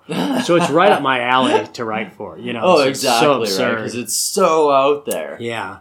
And to be like, well, what if he is like this holiday from his planet that, he celebrates, and like, and then kind of having the other writers in the room be like, oh, there'd be some fun things we could do with that, and then like, then hearing the things they'd already, kind of established, and me being able to pipe in and being like, yeah, the collaborative process is so great, like, that's why I think like working with other people is so fun. Heavyweight, I worked on the Critics' Choice Awards and wrote for that. And I worked with Heavyweight, which is like, we have this thing now. We have this thing on Laughly.com, or if you get this, there's a Laughly app. But if you go to Laughly, there's Heavyweight, and Heavyweight is me, TJ Brady, and Mark, and it's this sort of like stream of consciousness audio sketch show. Yeah. We're gonna do like one a month. They're gonna be like these 20-minute things that have all these like sound effects and some weird stream of consciousness stuff again. Based on Spike the Vodka, which is this other weird audio sketch show I did. But, we got to work together on Critics' Choice Awards, which was great to have these guys that we've been doing Chicago Sketch Fest for 10 years in a row, in Toronto and Dublin, and then work together on the Critics' Choice. And you already have like a real, like, can't remember what the word would be like. You already work together very well. Yeah. Yeah, and that's so fun to work with a team like that. Yeah. For the Critics' Choice Awards, and come up with weird, like shoot TJ out of the cannon, but the cannon misfires, so just his head shoots out of it, and have a disembodied head laying on the ground and be like, we'll be right back, and that's sort of our sensibility, and putting that on TV is pretty hilarious. That's fantastic. Just so they can be like, what have we done? What have we let these people do? Oh my God, we paid them? They've done a lot of salvia, haven't they? No doubt. How many drugs did they do when they wrote this? Alright, do you have any qualities that you admire out of other comedians that you've either watched or worked with? I think anybody doing something unique and different I like. Mm-hmm. I'd rather see somebody fail doing something I've never seen before than kill with another Starbucks bit, Yeah. Or someone steal someone's axe. I don't know if we have to name names. But. Right. Although I am impressed when someone steals an act and can still, deliver the material. Yeah. It's part of me being like, I'll still, I still think you should go to hell, but I still think you should go to hell. But you're a really good actor or actress. You pulled off stealing that material very well. I think my buddies are the biggest influence. Mm-hmm. I think Brady and Mark and TJ, and also coming up with some of these comics from Chicago. Kumail Nanjiani and Kyle Kinane and Pete Holmes and Hannibal Buress and. And Jared Logan and Mike Bridenstine and and just so many comics and also so many improvisers, in the Chicago scene that were very funny to me. I think those are the biggest influence of me to me. I mean, I could say Brian Regan is just so silly to me. He's one of my favorites. And, and Andy Kaufman is so unique, and Steve Martin was able to, take absurdity and really make it, palatable for everybody. Definitely.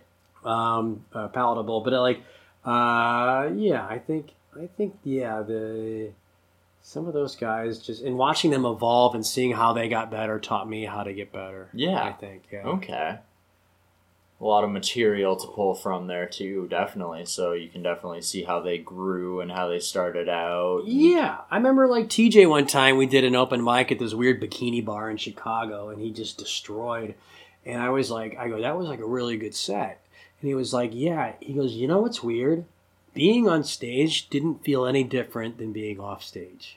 Huh. And he's like, I felt that's why that set went so well. And it's those little micro conversations like that with all your buddies coming up over the years that stick with you, and just seeing Kumail kind of take a set and just kind of treat it like a sculpture and kind of chip away and making it tighter and better every time he in polishing it and making it better and better every time he showed everybody this statue of a set, was wow, he's really doing the work of, this isn't good enough. I'm going to make it even better and better and better and better. Right? You see what you can tweak and you see what you can make better, and you can see how, what did the crowd react better to, and what didn't they react to, and how did it all flow, and... Yeah.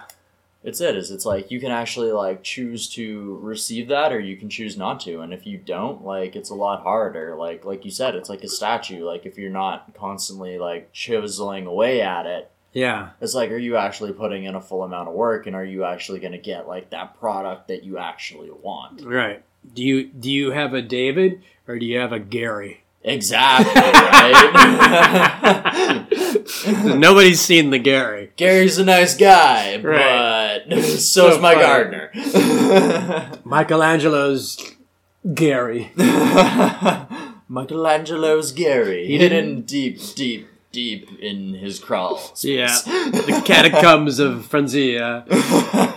You didn't spend as much time on that one as David, so... That one, there was a little bit of a rush. The people put a quick order on it, and it just wasn't Amazon. The turnaround time was just, they went over budget. By the way, have you ever seen David? I went to Italy where I saw it in. I keep saying Frenzia. That's the that's the Italian. I can't even think the English translation of that Italian town, but the pubes on David are amazing. I will say, I looked at David, and the pubes were like the most. It felt like I could reach out and touch them, and they would be soft, even though they were marble. I don't know why that stuck out to me more than any other part. See, that's it. It's like a picture you've ever seen of David doesn't really present that. Yeah. Right? Is it like, it doesn't really like show the pubes in a manner like, they always try and concentrate on the face and like shoot from underneath it, and it's... I think maybe the pubes are at eye level when you're there. I don't know what it is, but I really was like, I wanted to like touch it because I was like, it feels like it's going to be soft, but I know it's hard marble. And I felt maybe very it's just Play-Doh that hasn't dried yet. Yeah. Look at the pubes. Look at the pubes. And I also was so self-conscious about it, I kept trying not to look too long at it because I didn't want other people to be like, is he just like staring at his dick? And I was like, no, man, it's the pubes. Is this guy comparing like... If he goes into the bathroom after this, like, maybe we should send security in after. Walk up to the statue and pull out a measuring tape. You're like, wow. I wish I was David. Rock hard all the time. All the time. That's the hardest flaccid dick I've ever seen. Oh my god. This might be the one guy who can actually fuck himself. I've never seen a curve like that in my life. Oh man, beautiful. Beautiful, beautiful artwork. Alright, do you have any advice for any other comedians or anyone who's starting out or coming up? Find a version of comedy that makes you happy. You know? Yeah? I think that's the biggest one. Okay. I think like it's not everybody's path is going to be the path that makes you happy. I think I think a lot of times everyone looks at comedy and is like, well, be Jerry Seinfeld, and that's the only path. And the thing is, there's a lot of people that spend their whole career trying to be Seinfeld, and they come up short, and I think that makes them unhappy. And I think there's a lot of people that try to be as successful as Jerry Seinfeld, and they actually are, and they're still unhappy. You know, so I think, like, find a version of what you do. You know, like, if you want to just do comedy, I have buddies that, like, I have some buddies in Chicago that, like, never felt the need to leave Chicago. Yeah. And I think they have a family, and I think they have a day job that they enjoy doing. It supports their comedy, and they put on shows that are creatively satisfying, and they have successes here and there. And I think they're way happier than a lot of the comics that like move to New York or LA and are beating themselves up every night and comparing themselves with everybody else. Well, when you set your bar to someone like a Jerry Seinfeld or a Jim Carrey or somebody else, it's how do you ever actually achieve that? Because once you get to that point, like what other people could consider that point, you still think you're chasing it because you idolize that person. Yeah. How are you ever going to achieve the goals of somebody you idolize? Yeah. You're always going to hold that bar way higher than you actually have to. Yeah. And you're going to judge yourself way harder than you have to. And maybe you're going to cut material that maybe shouldn't be cut, or maybe, like we said before, maybe you're going to pigeonhole yourself because you're afraid that mainstream comics only have to be a Jerry Seinfeld or something like that. I mean, that's a big problem too. It's like you want to be the best version of yourself on stage. I think a lot of people envision a version of themselves eventually. Yeah. Be that person now.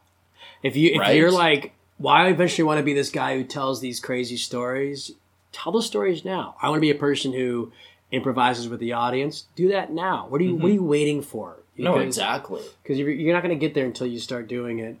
You know, you just want to be a best version of yourself too. The most unique, the best thing you can do to set yourself apart from everybody else is being the closest version to yourself, because you're going to be more different, because everyone's different, you know? Of course. The more you start to do what you think other people want, or what you should do, or what's expected, that's where you're going to start being in the mix of everybody. And it's hard to separate. There's a lot of very funny people out there. There's a lot of great comics out there. So it's hard for those people to separate themselves. And, once I start hearing people talk about comedy in the terms of what it should be, it almost bothers me. Because, I feel like they're like, well, you need to come out. You always need to tell a little bit about yourself, and you need to say where you're from and talk about your childhood and where you were born, or if you're socially unique in some sort of situation, you have to talk about that. And I just don't agree. Do that if you feel that's what your humor comes from. No, exactly. If you have a story to tell, or if that's where your jokes. If that's where they come from, or if that's how you want to transition it, fantastic. But you don't always have to go about it that way. No, just it's like, you come at, people coming out and being like, well, I know what you're thinking. If so-and-so and so-and-so had a baby, All right, well, I came from this part of the country, so that means this. And then I am, this person, so I will sort of make a self-referential joke about the social point of view of this to sort of get that elephant out of the room. And then it's like, if you don't feel compelled to do that, if you want to just come out and just fucking talk about your ankles, or talk, or you want to just sort of talk about, have a joke about whatever, trains or whatever or you want to just burp or whatever you want to do. Just anything can be funny if it's told in the right way. Yeah, don't ever do something you feel you should do. Just do what you want to do. And write scripts too. Always be writing scripts. So if you were like, well, I eventually want to be a writer, don't wait until someone asks you to hire you to write. You need to write years before you're ever asked to submit or be a writer. Well, that's how you build up the ability to do it, right? Is through practice. And then all these people are like, oh, great, you're a comedian. What do you want to be? It's like, well, I'd love to write for TV. Great. What do you have? What do you mean, what do I have? You said you wanted to write for TV, right? Yeah. So have you written any scripts? No. I just thought I'd be funny, and then someone would hire me and put me on a staff. It's like, that's not how it works, Well, that's it. Is things translate different from a script to stand-up. So not everybody can do that. Right. So it's like, if you don't practice that, how are you actually going to get the feel of the difference for it? Yep. Yeah. Just like stand-up. You wouldn't expect to just go out and be an amazing stand-up the first time you do it. Conversely, your first script's not going to be amazing. Also, if it is, then great. You have that in the back pocket. Have 2 or 3 at least. So when eventually Johnny Hollywood comes up to you and is like, hey, what do you got? Like, well, I have 3 screenplays and 5 TV scripts. And then the agent's like, you're a workhorse. I want to work with you. No, exactly. You're going to make us money, and I get something to send to people to get you hired, as opposed to just being like, he's funny. Watch him on stage. Well, it's like if you're trying to write a book or a book series or something, try and have more than one, because it's not like a company is not going to be like, okay, we can put this on the shelf in 2 months. It's going to be like, okay, we have to go into production. We have to decide when we're going to release this. We have to time it properly. Yeah. Is the market going to be ready for it at that time? You can wait a year after you submit your final copy of a book before it actually sees shelves. Yeah. Just because, everything that has to go into that. Yeah. Yeah. Yeah. And that's it. It's being prepared and having multiple copies. If you, you can't just walk up to a publishing house and be like, oh, hey, I want to write this, and I think it's a great story. And they're going to be like, okay, so where's your manuscript? And you're just like, it's all up here. Well, if you bring me a drawing board, I can graph this all out, and I can make a web. And you got a cocktail napkin. I think also, too, if you want to act, shoot videos. Make them look good. Practice in front of a camera. Practice in front of a mirror. That's something that even I do before I do my mid rolls and my rolls at the beginning. Is it's I do tongue twisters. I just sit there and I'll just listen to music and I'll just sing along, just to warm up the voice. And it's just But you also like, you know, all that preparation, you know, before the warm-ups and everything. But you also want to have like, if you want to act, have video of you, how you look on camera on the internet or something to show to people. Because I think a lot of comics and are naive, and they just feel that if I'm funny on stage, people will picture me, what I would look like in front of the camera, or picture me as a writer. Not the same. Yeah, it's at not all. the same. And it's a huge difference, and it's hard for somebody like a studio to take a chance on somebody if they know that somebody who actually has like on-camera experience is available. Yeah, and that's the tough thing too, is like putting all your eggs in just stand-up. You have to diversify the lottery tickets that you're scratching, and whether it's just do as much as you can, you know. Oh, like, exactly. do stand-up, but have like, people are touring off podcasts now, you know, have the scripts, have the video stuff. No, exactly. Like, hopefully eventually I can build up to the point where I can tour around and do interviews, but it's like right now I'm just building, but it's like it would be a goal is like to possibly tour around, do interviews and public speak or something, right? Like, that'd be maybe great. even write a book. Like, Yeah. you have to diversify, because if you're going to spend your time in these things, you have to possibly see, like, what else can I possibly do? What am I capable of doing? What are my abilities, and how can I show them the best? Yep. Because it's like, I'm trying to, like, get into writing books, so, like, I try and actually practice, like, writing out scripts for the beginning, and then, like, actually, like, getting used to, like, trying to get beyond, like, other shows for, like, interviews and other things. Like, I practice talking through it. I'll talk through it in different tones, like, other things, so you can actually see, like, how am I selling this? Am I selling it really excited? Am I selling it low? Am I selling it high? Like... Yeah, and the book and the podcast will both help each other out. You know, exactly. Also, know the alphabet too. I Yes. am a big proponent of knowing all the letters on the alphabet and finding out if there's letters that you don't know about. Yes. You have to be able to like range, like having a vocabulary and being able to use it is like right. Because it's one thing I found like when I first started out is like I was like trying to like prep things, but like I didn't have words, like bigger words written down, so it'd be like I'd keep using the same explanation words, and it was just like, man, this sounds like crap because I just said like exciting like 17 fucking times.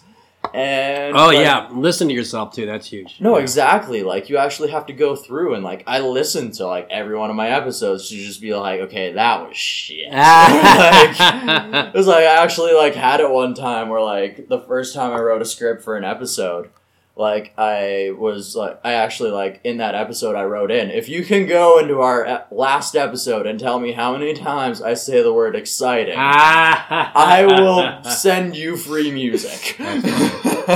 That's funny. Yeah, I was just like, oh, I feel like such an ass. Yeah. That's how you learn, though. No, exactly, right? That's you have how to make you mistakes. grow. Yeah. You have to make mistakes, because I had a podcast ask me, like, well, they're, like, still trying to build their material, and they're like, well, we're still trying to figure out, like, launching and stuff. And it was just like, do you have any hints for people that are just trying to launch? And I was like, just go for it. Yeah. They're like, literally? And I was like, I bought a microphone, hooked it up to my computer, and started booking interviews, like, that week. Yeah. They're like, seriously? I was, like, throwing episodes out, like, the first week, and I was like, what do you think of your first episodes? And I told them, I was like, every podcaster is going to tell you whether you're 10 episodes in, 50 episodes in, 1,000 episodes in. You are going to hate your first episode. Yeah. Yeah. It's a learning experience. Yeah, you get better, man. Exactly. Okay, so do you guys have, like, any interests outside of comedy, like, and besides, like, the on-screen work? I think pinball's it. Pinball wizard. That's all I care about, man. I do. That's amazing. Do you have a favorite, like, style of pinball, or, like... anything with a lot of modes. Yeah? Yeah. Just throwing all that information at you, like, all right, we're going through bonuses, and... Yeah, you know, it's like darts, you know, where you have to, like, close, you have to hit that shot to open up that shot, that shot, that shot. If you hit this shot in that sequence, that opens up this thing, and that's how you get the multi-ball, that lights the extra ball, and all that kind of stuff. Yeah, exactly, and then you have to get it through this little thing that spins this thing, and makes all the lights go off, and it's like, yeah, bonus points! I definitely need another hobby besides pinball and comedy. I have a third thing to talk about on podcasts. No worries. Pinball Wizard. That's okay. Well, you actually used to run your own Nick Vattertot podcast where... The Nick Vatterott Show! The Nick Each Vatterott week Nick Show. Vatterott can't make it, and instead I, played a character taking over the Yes, show. so there was a multitude of characters. So, I mean, do any of those characters travel with you, or... Hey, hold on, let me just... Hey! Hold on, I can't even remember. There's one guy, I'm blanking on his name. Oh, he's got to be around. He was actually in the first episode. Really? Yeah. Huh. But the thing is, I'm never there. So it's really hard to tell who's there to replace you, right? Yeah. It's hard to keep track of it all. He was in, I think his name's Danny Friedman. Danny Friedman. Hey, Danny, are you here? I'm gonna grab him, bro. All right. You go grab Danny. What are you talking about, huh? Hey, what's going on here? It's me, Danny Friedman. I'm from the first episode of the Land of the Freedmen, where I talk about political America and how the liberals, you know what the liberals want? They want everybody to be deer. That's what they want. Yeah, everybody want to be deer, and they want to take away the guns. And they want to take the guns and turn them into pipes to smoke their marijuana. What are you gonna do when all the deer start turning against the people if we don't have guns? You know what kills deer? A good guy with a gun. That'll kill a a deer. With a gun. What else could possibly No stop deer. a deer? No deer has ever in the history of the 5,000 years of the United States, no deer has ever once shot anybody. And you know why? It's because there's good guys with a gun. That's right. Good guys with a gun. And good deers with a gun, too. Yeah, I think we need to arm all the deer. We need to find which deers there are and let all the deers have guns, so if a deer ever attacks anybody, the good deer are going to go ahead and take that deer down. They need to police themselves, right? I mean, if nature isn't policing itself, then it's all out of control. It's all out of whack. What are we doing? Liberal America, if they could have it their way, a palm tree would be the president of the United States. Oh my god, I know, right? And Coconut would be the vice president. They like their goddamn coconut water. What is with them and their goddamn coconut water and the avocado on toast? Al Gore made a documentary saying that coconut water should be replacing all the water in the United States. And you should just have coconut water coming out of your shower, and you should bathe with it, and you should pee in it in your toilet. Well, I'll tell you what, I'm an American. Last time I checked my goddamn rifle card, and I think that if I want to go pee in regular water and not coconut water, that's my God-given right. Crap. You know what? I gotta get out of here. I gotta go and just throw trash on the ground and take a picture of it and send it to Tom Hanks. Yeah, you gotta send that straight to Tom Hanks and let him know that the left is just the wrong way to go. Tom Hanks needs to know I'm tired of Hollywood. I don't know, man. That guy is he's very angry at liberals. I don't know. I mean, there's a lot of people get stuck on that, right? I mean... Hey, he couldn't think of a guy at the end. Did you notice that? He couldn't think of any liberal name at the very end there. He's just mad at people. He can't even think of who he's mad at. There's no logic. Yeah. He just wants to, poop on fire and put it on someone's doorstep. Yeah, he talks about poop and pee a lot. And I love that the only liberal you can think of is Tom Hanks, which I'm not even sure. I mean, not a political guy. I would assume he's a left-wing guy, but I mean, I can't really say for myself either. I mean, who's to know if he's even right with these allegations? Coconut water, it's all made up. It's all made up. I loved it. That's actually not that far from what Rush Limbaugh did on when he said the hurricane coming to Florida was a liberal conspiracy to sell. Batteries and stuff like that. Right. You lunatic. Trying to sell water and batteries and survival gear. Yeah. Goddamn liberals are trying to buy up all of our camping gear so we can't go hunting. So funny, man. Oh, it's just it. There's always just a way to blame everybody for just oh no, it's this person and it's completely their fault. And I was like, no, this is a complete act of nature. What? Yeah. What? Yeah. Yeah, they think HARP is sitting up in the Alaskan mountains just designing hurricanes. We're just beaming. We attacked. We attacked Haiti so we could put military bases there, and it's bonkers, man. How could you possibly not just believe that, right? Yeah. I mean, yeah. Oh God. Yeah. We keep talking about America, you know, with Reese being from New Zealand, and then, you know, we got the tour managers on tour with us, are Canadian, and so the state of America is brought up a lot. And it's very embarrassing, you know? Yeah, I can see how that is a thing. Yeah, we'll trade you Justin. We'll trade you one Donald for one Justin if you're down. Oh, like...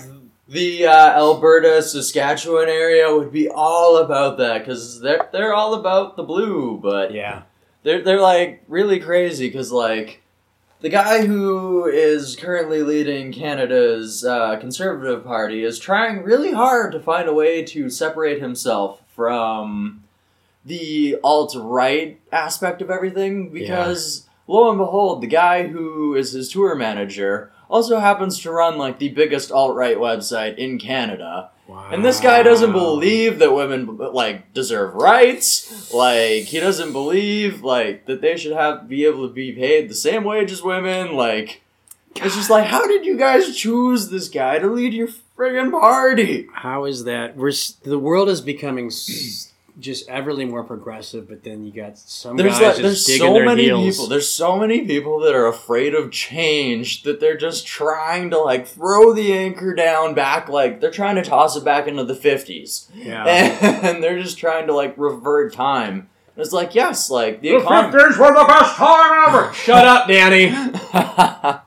Like, it's great. Like, the economy was amazing back then. Everything was booming, but it's just like, things aren't the same. We can't just go back to that. Like, being closed-minded doesn't suddenly make the economy come back and save America. Like, how the fuck does that save a country? That's the one thing they keep bringing up. They keep saying, make America great again. It's like, when was this great time in American history? Because there really has not been a moment in American history where it was great for everybody in it. You know? Exactly. Like, there's always somebody that had it bad. Like, you're trying to say, let's go back to the 50s. Like, great. Like, we want to go back to segregating everybody, and like, we're going to separate everyone, and like, racism is still kind of a thing. And I actually wouldn't mind segregating Trump supporters from not.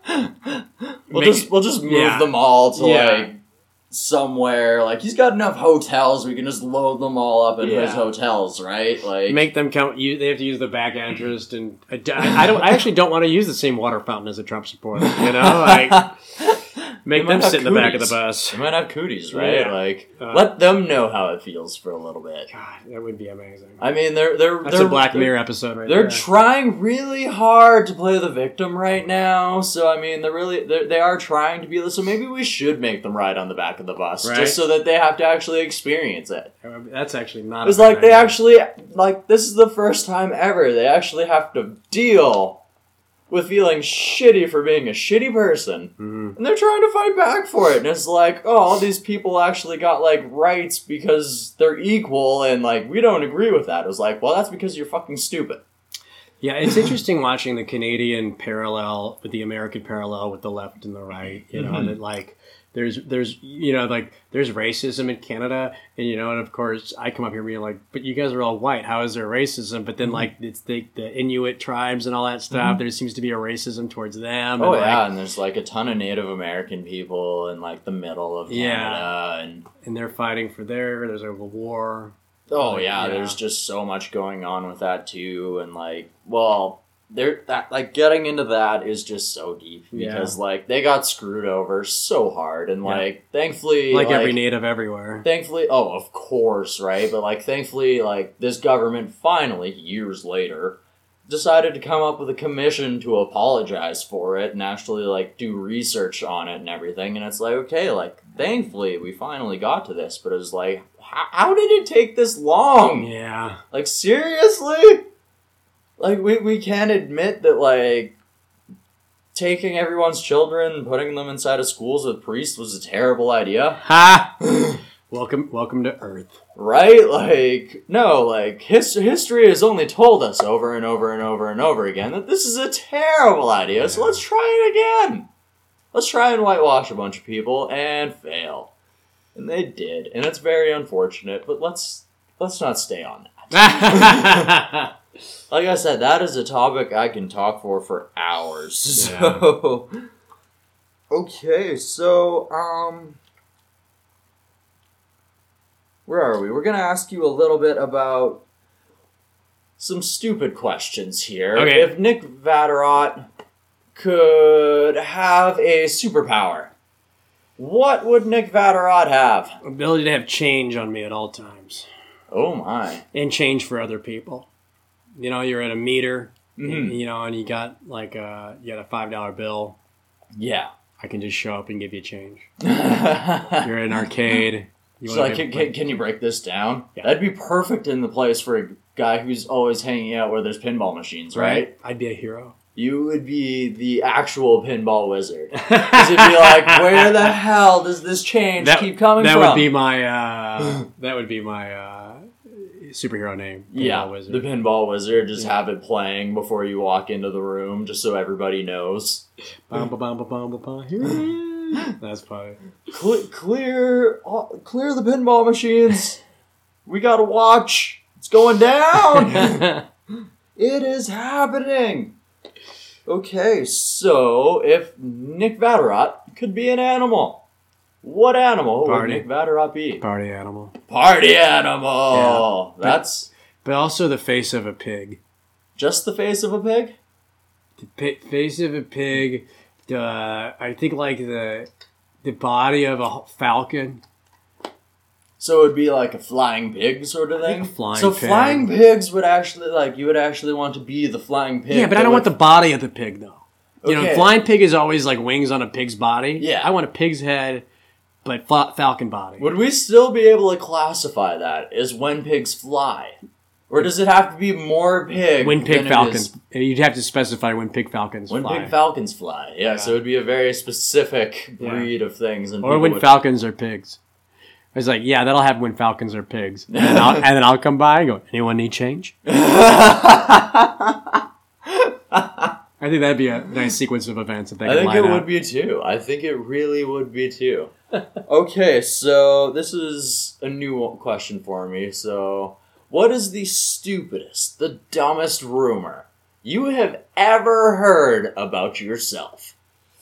That I'm a cool guy. I don't know who started that. It's completely untrue, right? Yeah, I mean, I play pinball. I won't shut up about comedy. I smoke weed all the time. I do a lot of sort of loser things, you know. I mean, I live with my in-laws, and I have green card medication, and just record interviews with people and play with audio all day, so... Yeah, nerds are the new cool, you know? I'm trying to think. I honestly don't think people talk about... God, I don't know. I'm trying to think. I think people thought I was gay. I had a girl that I was... I don't know, it's not really a rumor. Yeah. But, like, I remember, like, having friends that I used to work with a girl for, like, years. And one day we were hanging out, and she said something very weird to me. And I was like... Why'd you ask me that? And she was like, "You're gay, right?" I was like, "I'm not gay. I've known you for like 2 years." I mean, you know, not that there's anything wrong with that, but that's like always just a weird thing of like having. Yeah, that's always interesting too. Like a rumor out there that there's people perceiving you in a way that you never. I remember one time I said to a guy at this work, he was like, he asked me for a cigarette, and I go, I don't smoke cigarettes. Yeah. And he goes, what do you smoke then? And I go, crack. And he goes, really? And I'm like, yeah. Like, I got a real bad problem. And then that guy got fired the next day. And I never told him I was joking. So there's a guy out there who just thinks I smoke crack, like, all the time. So I think that's pretty funny. Yeah. That is pretty fantastic. Yeah. Is that a rumor? Maybe he's running around just telling people, like, man, he's just crackhead I used to work with is touring around doing crack. Yeah, that guy does crack. Talking comedy. Yeah. I don't know. Maybe I'll start a rumor about myself. Just spread some on your own, go around before the show. Yeah. That'd be pretty fun. Yo, did you hear that Nick Vatterott did this? As soon as you stand on stage, hey, that's that guy. That's him. Smoking crack. They're like, I didn't know gay guys smoked crack. And I was like, no, guys, I'm not. I'm trying to be a pig falcon. We're trying to make the pig falcon a thing, goddammit. Quit taking it to gay crack smokers. We're not trying to push it in that boundary. God damn it. That's pretty funny. Alright. I've held on to you for like almost an hour and 40 minutes now. Is there anything workable in here? I hope so. Is there any good stuff? I hope that there's at least something we can use. We'll try and figure it out. You whittle it down to 30 seconds. Just being like, Pig Falcon! Pig Falcon! And I'll just be like me stepping up to a promo and be like, have you ever heard of the wondrous Pig Falcon? Well, thank you for having me. Oh, no worries. Thanks for being on the show. Yeah. I guess check out Laughly. Check out the Heavyweight sketch show. All your listeners. Gonna ask, where can we find you? Yeah, for amusement only is the Comedy Central album I did. I meant to ask you about that. Yeah, that's that was a pretty fun one to do. I've actually been doing so many because I do the director's commentary on it. I was listening to that on the way up, and that was easily my favorite part of it. It was hilarious. I've been doing that a little bit on the tour. It's kind of like really some of that in there. Yeah, I got a new thing coming out called K-Rock 92 Point Buzz. Really, which is this concept comedy album. I think I'm going to drop it in January.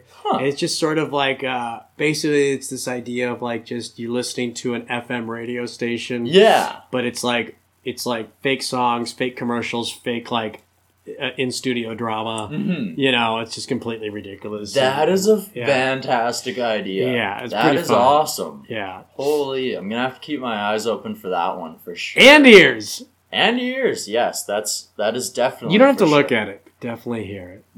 Well, I'm gonna have to look to try and find it, or else I'm gonna have to yell at somebody and just throw my phone at them and be like, "Google it! Show yourself! Find him! Show it to me!" All right, thank you so much. Well, thanks so much. All right, I want to give a big thank you, a huge thank you to Nick Vatterott for stopping in and letting me talk to him. I guess I really stopped into his hotel room back when he was in Kelowna for the Alternative Comedy Tour, the Just for Laughs Alternative Comedy Tour. If you're in Canada, hopefully you caught that while it came through your town. If you didn't, well, it's too late. So keep your eyes open if Nick Vatterott is going to be in your area soon, because the man is hilarious. You can find him on Facebook. He's got a website. You can see his material on YouTube, on Comedy Central. It's all over the place. Go out there, find him, support the man. Check out For Amusement Only on Spotify. Like, the guy is hilarious. Check it out for sure. I also want to give a big thank you to Pure October for letting us use a couple of their tracks. Like I said, we started off the show with Superheroes Can't Save Everybody, but in the middle of the show, we played something special by Pure October. So big shout out to Pure October for hooking up the Desert Tiger podcast with fantastic music to keep you guys all entertained. You can find Pure October on Facebook at Pure October, and you can also find them on Bandcamp by looking up Pure October, and I suggest that you do, because those guys are fantastic. You can also find us here at the Desert Tiger Podcast on Facebook, Instagram, and Twitter. On Facebook, we're under Desert Tiger Entertainment. On Twitter, we are Desert Tiger Pod, and Instagram, we are the Desert Tiger Podcast. So give us a follow, we'll follow you back. And make sure to talk to us about what you love about the show. Give us some suggestions about things maybe you want to hear from musicians or comedians or whoever we may feature on the show.